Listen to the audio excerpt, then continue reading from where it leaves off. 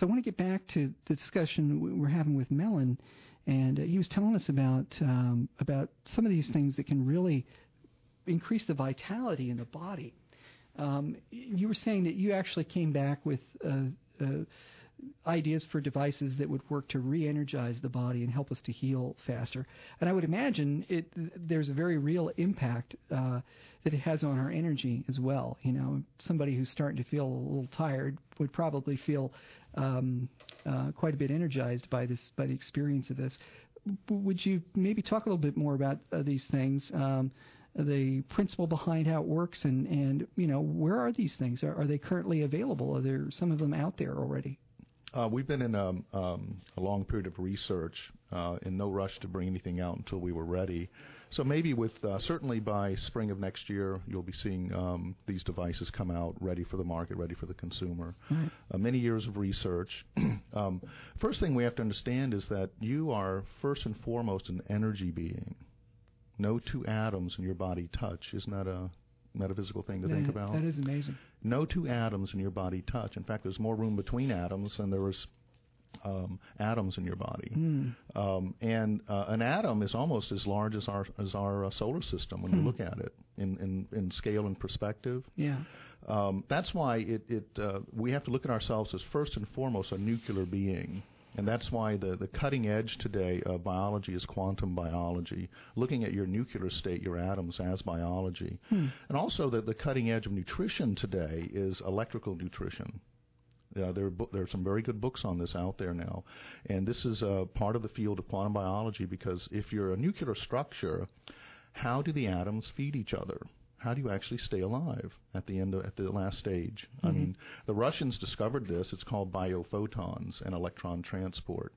At the last stage, because no two atoms touch, they exchange electrons all the time, energizing themselves. And the food, liquids, even the medicines you take in, the body is trying to convert at the last stage to something useful in electron form. That's why about 98% of what you do eat is not processed completely, because the humans don't have one of the greatest stomachs on Earth of all the animals on Earth. I mean, a shark can digest a tire, you know. A hawk can see 80 times better than us with telescopic vision. A dog can smell 40 times better, and it creates pictures in their head. They actually see a picture when they smell things. Wow. So I think if we redesign the human being, we would have, a shark or chicken belly. We'd have hawk eyes. We'd have dog ears. It'd be a funny-looking human. I'd like to do a drawing of that with all the best parts of Earth put into one being. Yeah. But the one thing we do have is the kind of brain that we have, which is, in the end, this is why Gaia has given us the planet. And ask me to talk about that before it's over, our manifest destiny. Okay. This is why we are the dominant species on the planet, and there's a very good sacred reason for it. Yeah. But getting back to your question? Yeah. Well, the devices and how they work, and you just mentioned something which would be fascinating to hear some details about. That you were saying electrical or electron nutrition? Transport. Electrical nutrition. Nutrition, yeah. I've never heard the term. Yeah, look it up on the internet. There's some very good books on it now. That's looking at it as just the way I saw it on the other side, is that your body is really living on electrons at the end of the game. You're an energy being. To a quantum biologist, the human body is very much like a wet cell battery. And if the fluid is low, if the electrolytes are low, the battery becomes weak. And the first systems that become dysfunctional are all the cognitive systems. When you're tired, think about it. Right. You don't think right. That's right. Your eyes get tired. Yeah. They're the first to go. Yeah. When you're weak and when you're tired. So that's a sign that you're low in energy. And, of course, what is the big thing today with the baby boomers? Energy drinks, energy everything. Yeah. Of course, these energy drinks, for the most part, poison, if you look what's in them. They'll burn out your adrenals. And the things that are most popular, yes. Yeah. And soft drinks, diet sweeteners, these all in the end will rob you and shorten your life, I guarantee you. Yeah. Not trying to poke at anybody, of course. I've drank my number of Pepsis in my life. But so if you look at electrical nutrition, it sort of comes back full circle. It's things you already know, which may surprise you. So if you're eating for electrons, really, you're eating for electrons. So what you have is, what are the sources of the most electrons? Would be raw food. Ah. Green foods especially. Mineral water tap water, no one should be drinking tap water. It's barely good enough to bathe in. You need mineral spring water because minerals hold the electrons in your body. They're like a battery fluid. Okay. So don't drink tap water, even if it's been filtered. And of course, there are these, forgive me for saying this because a lot of people invested a lot of money in these things, but all of these filtering systems, reverse osmosis, structured water, all of that, they're really starting off with tap water. Right. So tap water is what we call dead water. Okay. It'll hydrate you, of course. Mineral water is giving you minerals. It's giving you the stuff in which electrons can attach to and have homes and be distributed over a period of time in your body. So the best foods in the world really are raw foods, green foods, foods that are cooked very little. Like sushi is probably one of the perfect foods on earth for me. But also meat is not bad either. It's really a philosophical argument whether you are a vegetarian or a meat eater, frankly, because Cleve Baxter proved plants have feelings, and they know you're chopping them up, and they scream when you're sautéing them, so you don't get away that easy, vegetarians. But eating meat, why meat is so good, and there's a misconception there are a lot of people that say that meat takes too long to go through our digestive system. Well, it's supposed to, because meat releases the energy very slowly. It was a way to, when we were hunter and gatherers, to have sustained energy. Vegetables release their energy and are gone pretty fast. Right.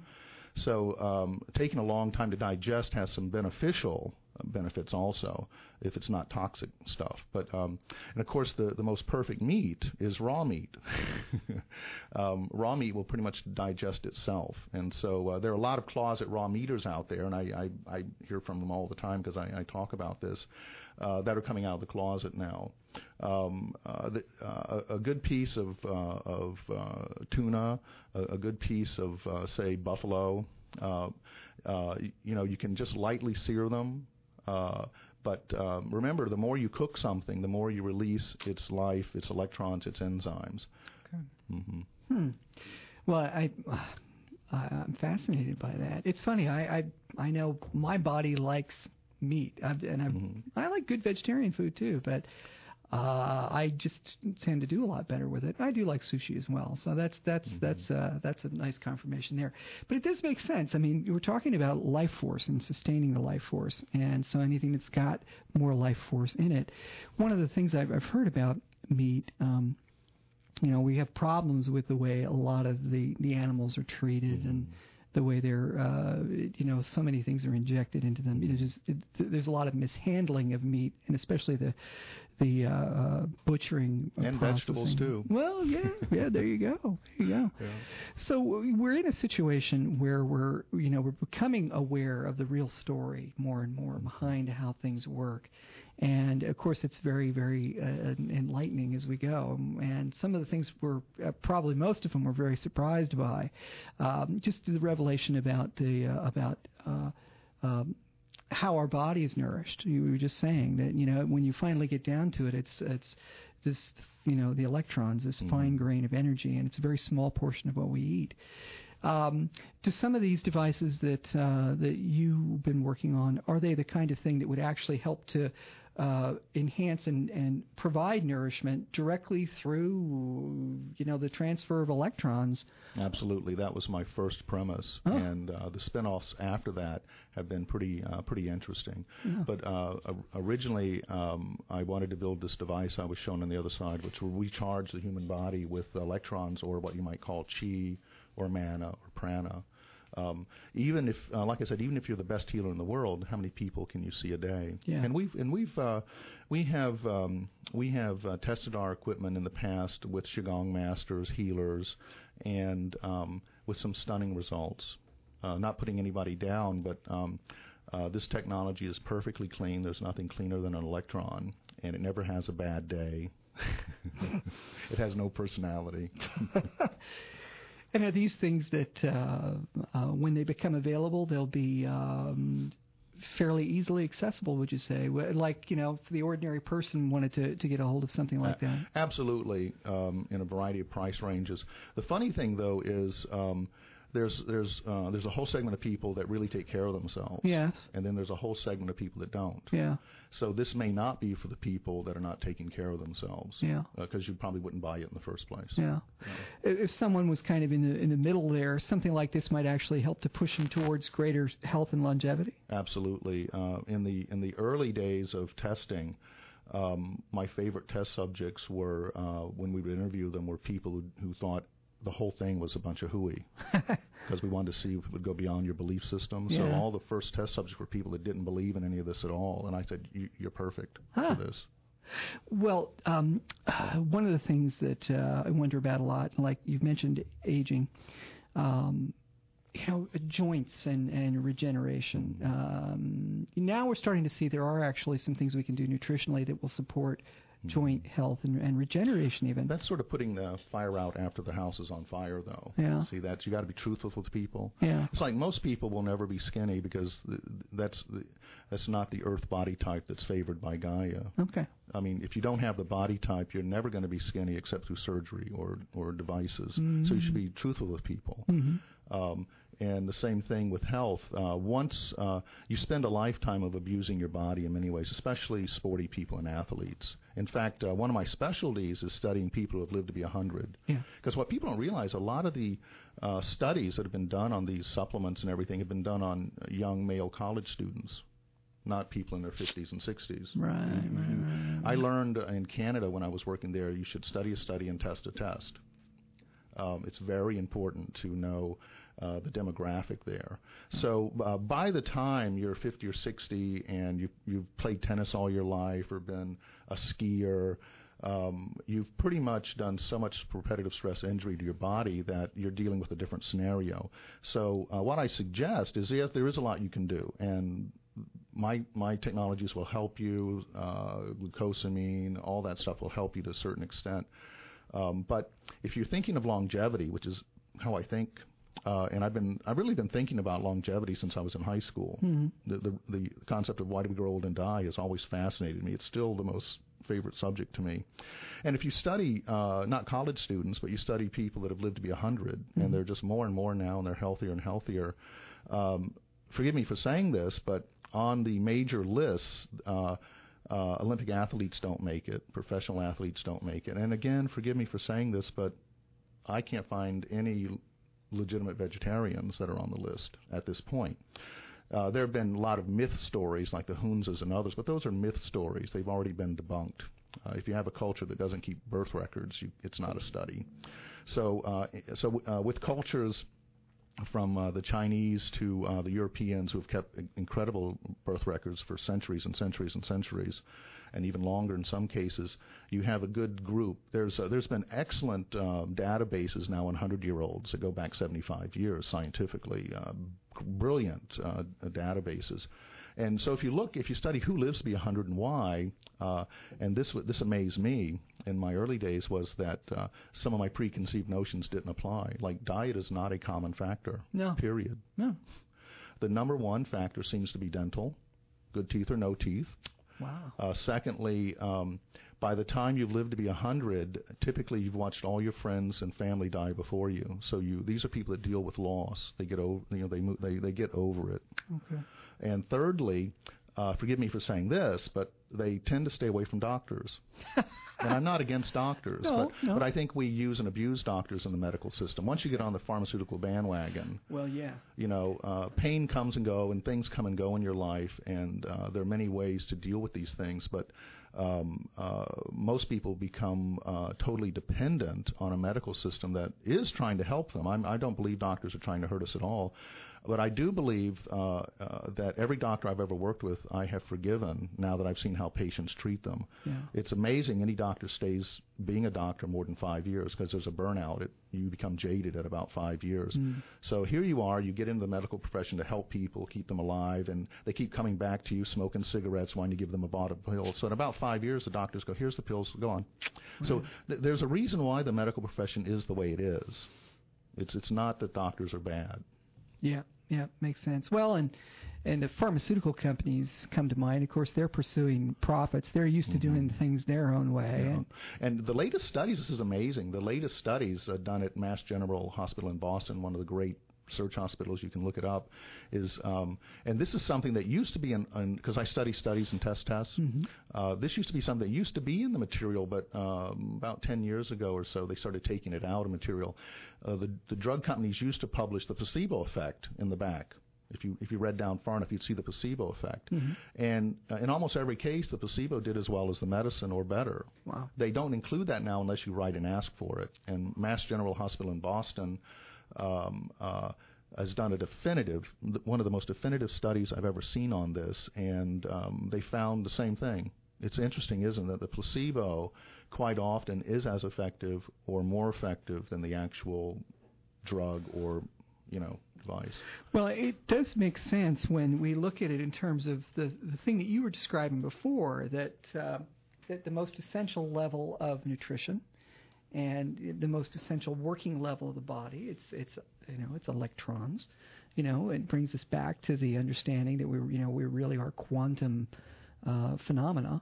It makes sense that the most important component is a very essential energetic component. So anything that's going to affect us at that level has a chance to have a strong impact. On another health subject, I heard you talking. I forget who it was with. It was an interview. I believe you were talking about, if I remember correctly. Maybe it was in the Coast to Coast interview. It was one of these really amorphous problems that people tend to have with energy, like fibromyalgia, Epstein-Barr, Lyme disease. And you again pointed out, I'd love to hear you talk more about it again, but you were saying, again, energy is a problem, like the smog, the electromagnetic smog that we have around us. Especially things like chronic fatigue, which we view now as an energy system disease. And then when you check people's mitochondria DNA, you find it's not charging. It's not getting its ATP. Plus, there are so many xenotoxins around us. People don't realize that they're poisoning themselves more than anything else. The biggest poisons you have in your house is right under your sink. It's all those cleaning materials, especially the ones that come in spray bottles. Because most of the stuff you spray, 90% of it bounces back and you're breathing it. All those products for dusting and none of them have been tested, actually. It's amazing how many. Bill Moyers did a great special on that. And it's called, you can get a test called your body load test to look at xenotoxins in your body. So we're mostly poisoning ourselves, and the government, nor us as individuals, have held all of these companies accountable to test these things before they put them out on the market. Not only are the aerosols we're breathing more than you imagine right in your own home, and you're doing it to yourself. It's like holding a spray can up and putting it right in your mouth. It's also affecting the atmosphere, too, all the xenotoxins in the atmosphere, including gas fumes and things like that. So basically, you should clean with the substance on a rag. Spray stuff is horrible for your health and for the atmosphere. Most of it's wasted, and it just makes more money for these chemical companies. Yeah, makes sense. Well, we've been talking just for the last few minutes about a mixture of things, health and nutrition and some very innovative things that you came back with. But then we've also been talking about some of the real hazards and problems that we just touched on. One of the things that I'm just enthralled with when I hear you talk about it is the fact that you could see in your experience with the light how that all the things that seem so daunting right now, it's insurmountable. I mean, problems that just go beyond our ability to imagine how on earth we could possibly move beyond them. Your experience, your sight down the road says, well, we're going to find a way. We are finding ways. We will naturally develop solutions to these things. And we have such a marvelous potential that these problems that we see as so insurmountable are things that we will naturally learn to deal with. I'd love to hear you talk a little bit about that if you'd like to share some of your perceptions. And that's really good news once you get the big picture, because the minutia doesn't make you crazy. Yeah. It's like imagine you're getting information. Say you're looking at the Mona Lisa painting. You're looking at it in an inch of time. You'll never figure it out. You have to see the whole painting. That's what the information from the Gaia perspective gives you, the whole picture. What's interesting is, and this is a repeated pattern in human history and in the evolution of the planet, that most of the great extinctions have already happened.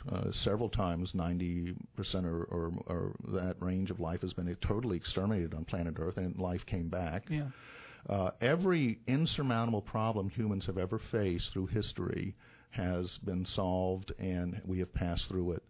Humanity really has passed through the worst of the worst already.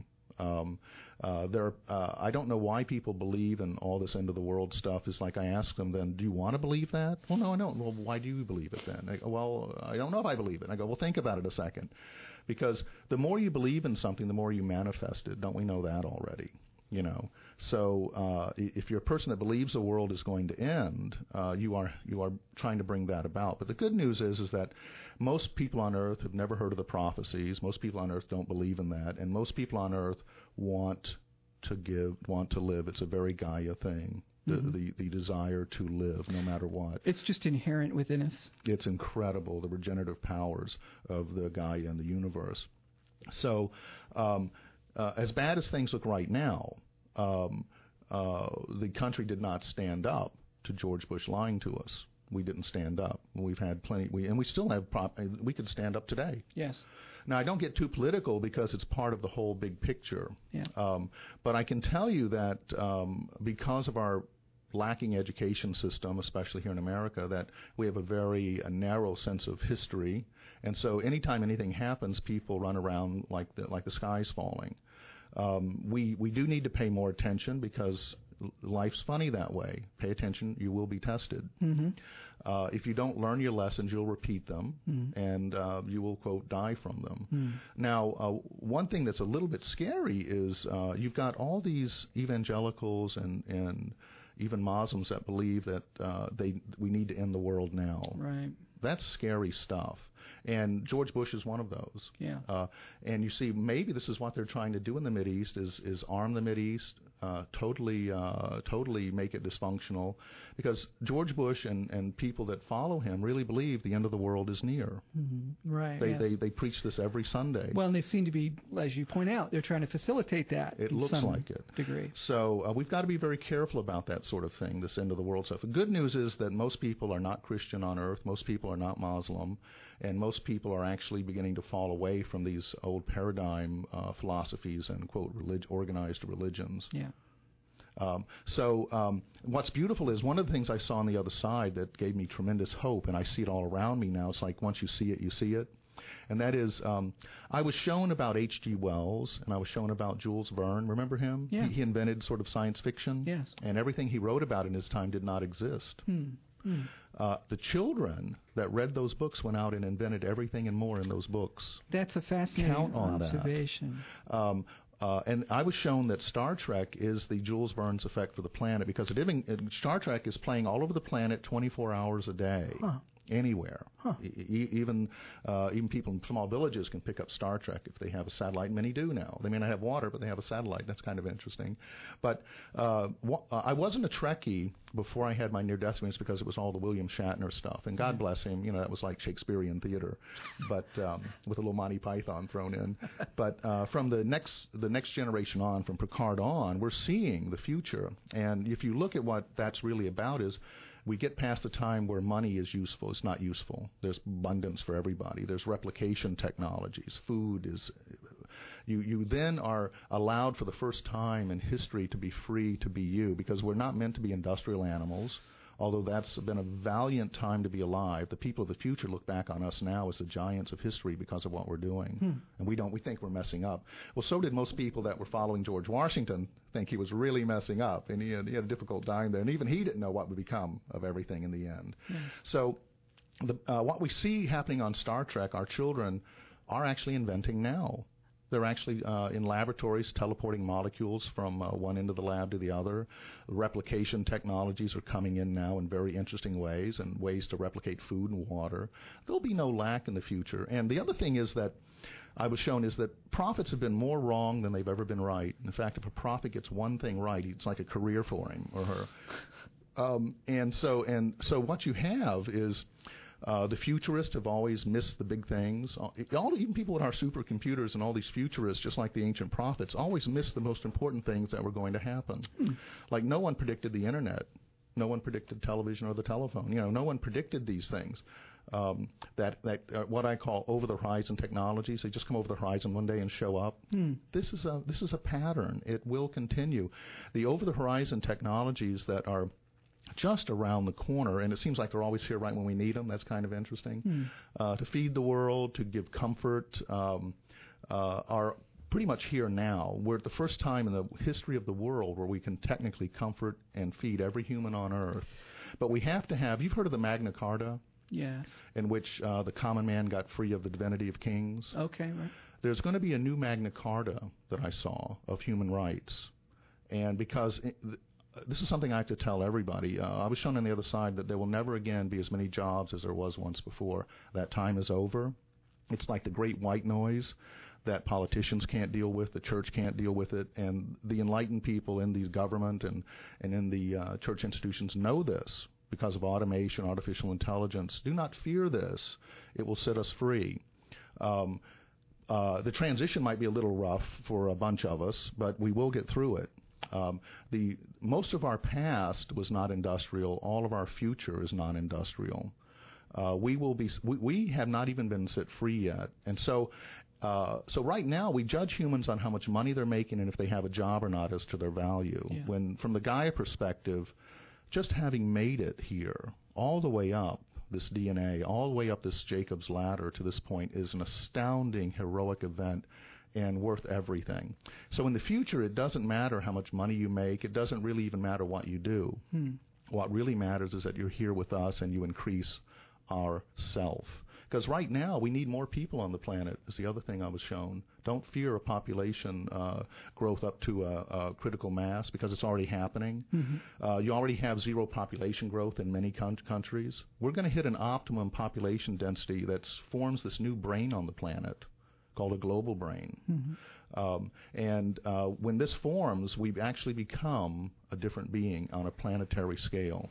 So is our experience will also then be transformed? That's what I'm wondering. The pressures of an increased population will change politics and everything on this planet. What we need to do is educate people, make them problem solvers, and don't have things resort to violence. That's why we need more money in education. We need more money in turning out superior human beings, not superior engineers. Yes. The class of 94 is still looking for jobs. Yeah. Don't fear this. What we're going into is an incredibly beautiful future, and people have often said, well, what are we going to do? What are we going to do? How do we do it? And I said, we will not figure that out. Our children are figuring it out right now all around us. Have you noticed? They're very different than us. They don't believe in Social Security. They're not relying on the government. They're forming new families outside of bloodlines even. They're forming the new non-industrial society in which we will be highly synergistic and yet even more of an individual. And this will bring on, this pressure will bring on the last changes. And a part of this will be something like a Magna Carta of human rights for the planet. In other words, just because you don't have a job, just because you don't have a lot of money does not make you worthless. Yes. And this is where the meek inherit the earth, through this Magna Carta. That's a fascinating observation. We can see our recent journey through the last few generations, that we have had a breakdown. I mean, when the Industrial Revolution came along, we started to move out of villages, and gradually we left our extended family, and then the nuclear family, it started to break down. And it seems that we've pushed this as far as we can go in a psychological and sociological sense.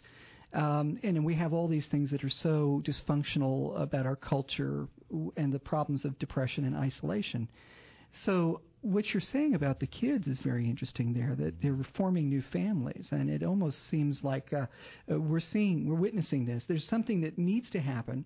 It's a very functional, natural next step that will occur, because we've kind of pushed the furthest limits of what we can have as far as our own individual experience, and we've seen the good things. It's time to grow up. And yeah. But there's a certain part of your evolution, your personal development, where you have to become at some point extremely self-centered to find yourself, and then out of that blossoms a more universal human being. Yes. You look at most of the people that have made immense wealth, they have at the end of their days become philanthropists. And most human beings that win lotteries and are successful in some way tend to share it and want to share it. Yeah. In fact, one of our duties really is if you've made it past survival, the first thing you should do is stick your hand out and pull the next one through. Yeah. The biggest leap humanity will ever make, which is bigger than even spirituality, is going to happen soon, and that is we're going to transcend survival mode of existence en masse together.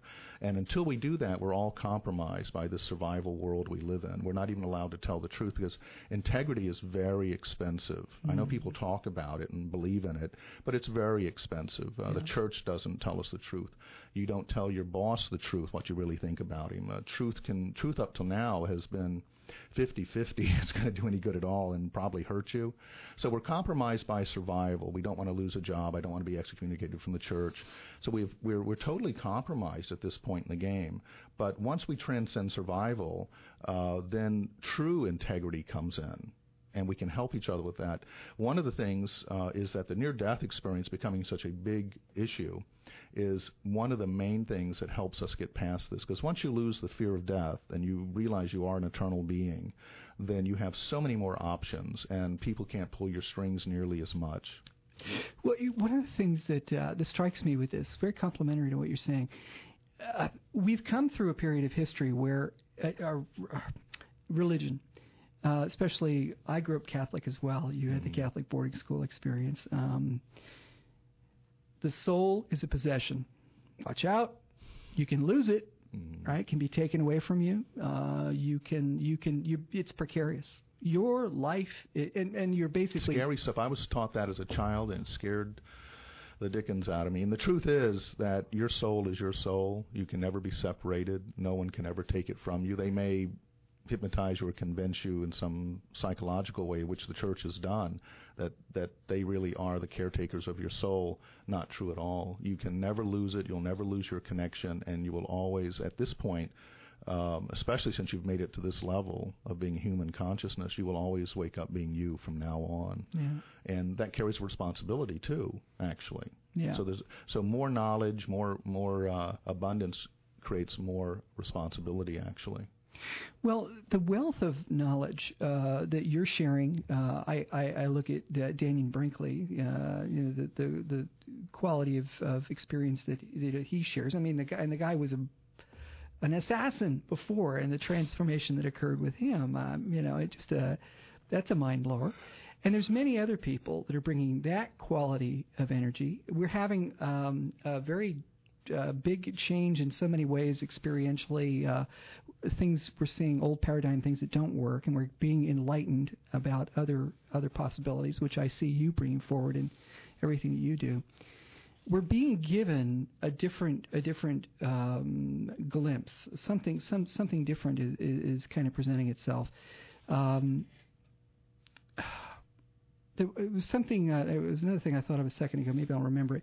I'm thinking also of Rudolf Steiner. Rudolf Steiner said that with respect to our, if I can get this straight, with respect to our feelings, our emotion, well, for all of our feelings, it is as though we are barely awake or asleep. We're asleep but dreaming. But with respect to our choices and our will, it's as though we're completely dead asleep.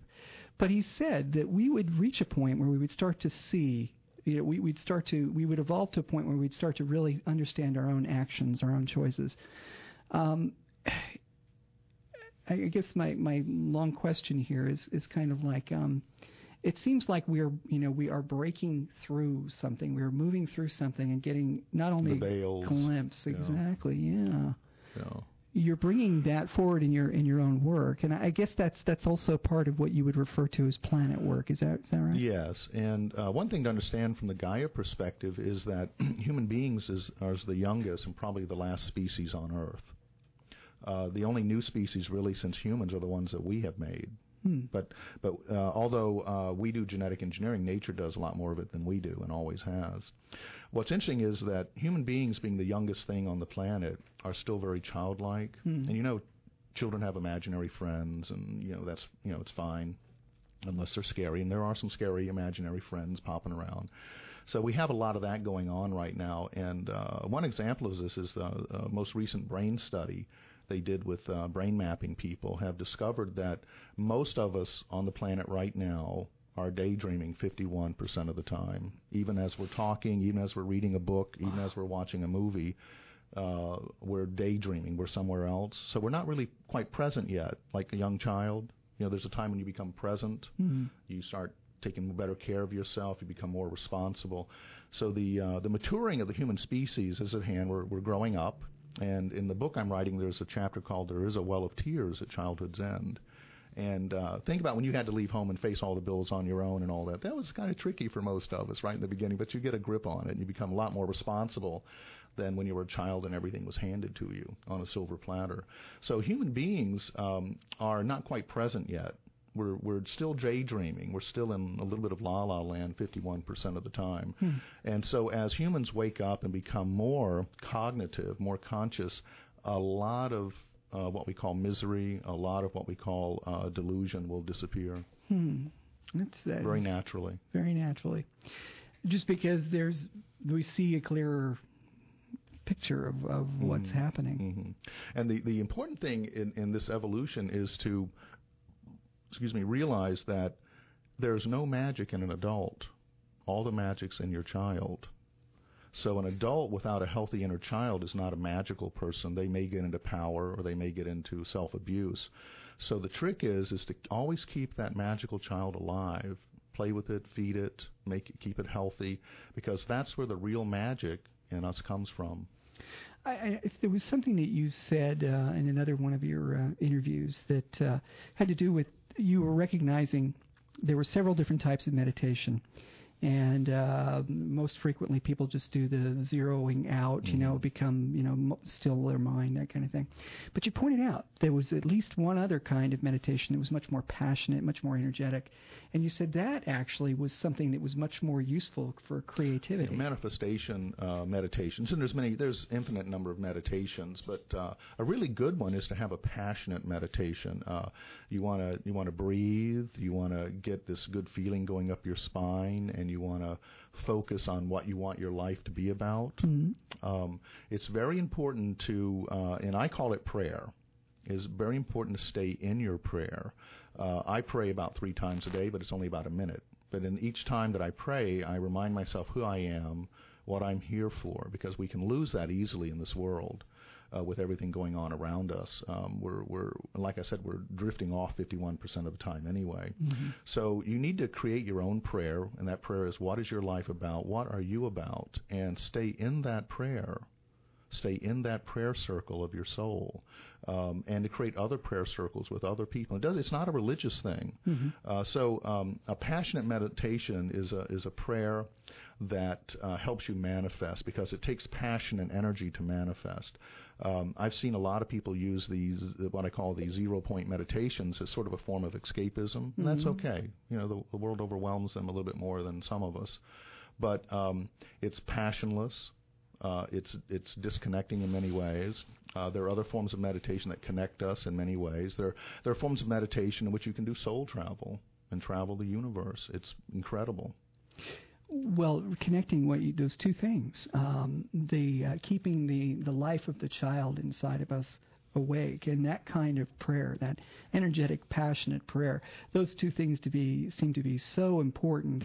And a lot of times, of course, through the heartache and the traumas that we find, that we get cut off and dissociated from that vitality. You've got to let the inner child out in a safe place and play. You've got to do childish things sometimes, like toys at the beach. It's very important to do childish things. I'll give an example that recently happened. I was just in Sweden recently for a series of lectures, and one of the days I spent the whole day at the Rudolf Steiner Center in Sweden, which is a phenomenal facility, including a hospital, a hospice center. It was a phenomenal facility based on all the Steiner work. But it was a very heady day, as you can imagine. It's very heady stuff, and so I spent a day with them. We're talking all the heady stuff. And as I was leaving, I'm going through one of their gardens where they have the water vortexes and all that. And in one of the gardens, as they were walking me out, the head of the center, or the two heads of the center, and a few other people walking me to the parking lot, I came across this one garden that we were passing through that was nothing but clover on the ground. And I stopped for a minute and I said, "Has anyone ever found a 4-leaf clover?" And the head of the institute said, "Well, I haven't done that since I was a child." I said, "Well, let's just see if we can find one." And so I'm kind of known for this. Everybody has a few tricks up their sleeve. So I said, "See if you can find any 4-leaf clovers." Nobody could find any. And I said, "Well, come here. I have this thing. If there's one thing I have, it's relationship with clovers. Can't explain it. I'm well known for this, and this has all been photographed." So I said, "Let's just stand in a circle," and then I wave my hand and I go, "4s and more, 4s and more," because I found up to 9-leaf clovers. So nobody could find any. So I go 4s and mores, and then they look down and everybody starts finding clovers, like bouquets of them, 4 and 5-leaf this day. And for the next hour, these heady intellectuals were on their hands and knees crawling all over the clover like a child, and it was so regenerative. Finally, I had to stop them and say, "Listen, we've got to get back." But we all had bouquets of 4 and 5-leaf clovers, which we photographed. Oh my! So everybody has some kind of manifestation they can do. For some reason, I have this affinity with clovers. A good way to get clover luck is to eat one. Really? A 4-leaf clover, or better, when you find them. That was one of the things I was kind of fascinated with. I don't know why, when I was a little boy. And I used to find them as well. Not quite as prolifically as you do, but I would find them, and I saved a couple of them. I never ate them. I should have tried that. Yeah. And now I have a son. We got 2 girls at home, and they're older, and I have a little boy who's 7. And I just enjoy it whenever I see them. And their joy overflowing. They squeal with laughter at something. It's not every day that you get to see that, to experience that. But it is precious, and it's wonderful to hear you recount that and talk about how important that is for us. It really is. Find something joyful and childish to be into on a regular basis.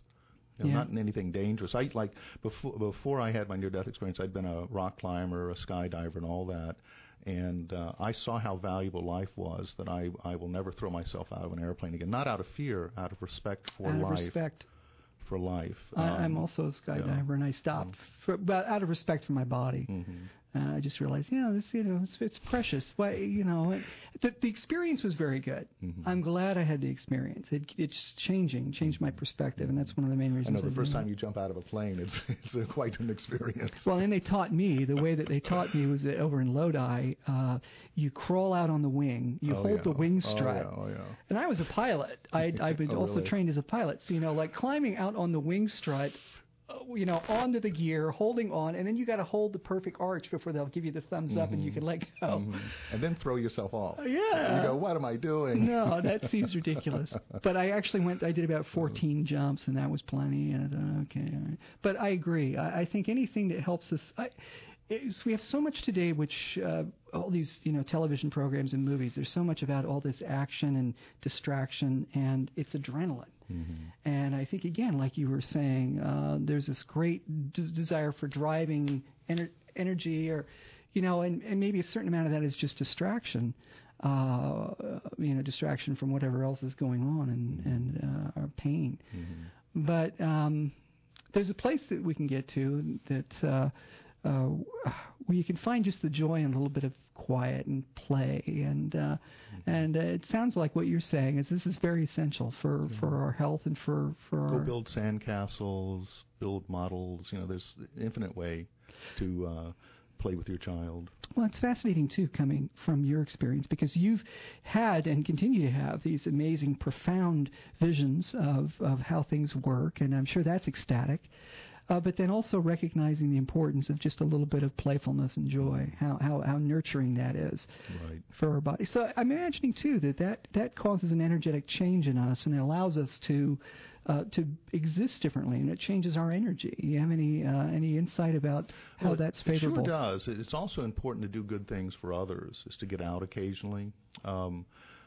Maybe on Thanksgiving, work at a shelter. I've done that. It's an amazing experience. doing good things for others, and it doesn't have to be globally. It could just be locally, which I prefer. I prefer local to global at this point. There are plenty of global projects going on. Doesn't seem that many local projects going on with people you actually know. Gifting someone, helping someone. What is that? Random acts of kindness. It's really cool stuff. To get out of yourself and to get out of your routine, so to speak. It's wonderful stuff. I haven't mentioned it recently. I'm talking with Mellen-Thomas Benedict. We're going to have to wrap it up in just a couple minutes. But Mellen is someone who has an amazing amount of experience, and it comes from 25 years ago when he went through a death experience and came back from that. You can find out more about his work. He has some of his interviews up available on his website, which is Mellen-Thomas.com. That's MELLEN Thomas, THOMAS.com. And I imagine you get a lot of traffic to your website. Is that something that is it in the thousands per day? Yeah, like 30,000 this month. 30,000 just this month. Yeah. It would seem to me that thousands and thousands a day wouldn't be uncommon with the things that you have to share. Yeah, it comes in waves, and I try to read every one. I try to answer some, and I pick several a week. That if they leave their phone number, I'll just call them up and talk to them. Well, it is possible for people to call and have consultations with you. That is something that you do now. Yes, I'm beginning to do that again. I used to do it, and I really enjoy it. These are like more personal, private consultations, which you can find out about on the website. There is information available there. So on the website, then there's also a way for people to send you a question or to communicate with you. Yeah, and we go through them all, and we put them into different categories. Okay. Great questions, which is wonderful book material, and a lot of personal things. Or a lot of people hurting out there and need some hope. And the reason I keep doing this is it amazes me to this day that people get so much out of my story that they do. And that's the main reason I put up a website and continue to do that part of the sort of a public work. It does take up a number of hours during the day, but people seem to get so much out of my story, it amazes me. I think it's because what I'm saying speaks to that ancient part of yourself that already knows this, that is waking up to it again. This is why there's a resonance with this information. It definitely is. I have felt it just hearing your voice in your presentations, in your mostly these are interviews. Do you also do any workshops and presentations these days where people can come and actually listen to what you have to share on a particular subject? What's going on as far as those? I do. I sort of retired from it in about 1996, but I'm back now, and I do a sort of a tour around the country each year. I'm going to be in Berkeley at the ION International Deaf Association ION's center there in Berkeley on the 17th of September. Okay. I like to work with IONs around the country. I also have certain cities I've always had great rapport with, like Chicago, the Edgar Cayce Center, and the problem with being on the road so much is you lose your life. And so thank God with the internet and say video conferencing, which we're developing now, I'll be able to get out more than I ever have before without losing my life, because living in hotel rooms and being surrounded by strangers for years and years at a time really had an effect on me. Yeah. So, but thank God now you can actually get out to the whole world if you want to. Yeah. Well, I'm really glad that you had those recent lectures available, or interviews available, because they're fascinating. And usually, with a radio audience like this audience today, if you're blessed enough to be out there listening, I'm very glad that you have been listening. But it's wonderful that you can pass that on and then republish it or post it on the web. So I'm very happy to help with that. But I hope that you continue to do that, because I would very much love to talk with you again anytime soon. And we'll hopefully be able to set that up. But I'm hoping that also those other lectures and interviews that happen, that those get posted as well, because I just get the sense from our conversation there's just a wealth an abundance, a fountain of... Seems to be that way, although I always tell people if I don't have any information on a subject. People say, how do you remember all this? And I don't remember any of it. You don't remember. It just I'm comes. Just tapped in. Yeah. I can tell. Well, thank you for being tapped in here today with us, Mellen. It's just a pleasure. Real pleasure. God bless you. I'd love to come back. Well, we'll do it. Absolutely. And I'm so thrilled that you live not that far away. It's a real blessing. Mellen-Thomas Benedict has been our guest today. I've been listening to KKUP Cupertino 91.5 FM. Thank you for listening. Thank you, Mellen. And thanks to Bob. And thank you for coming to Simon. Thank you for coming. This was filmed today. So God bless everybody.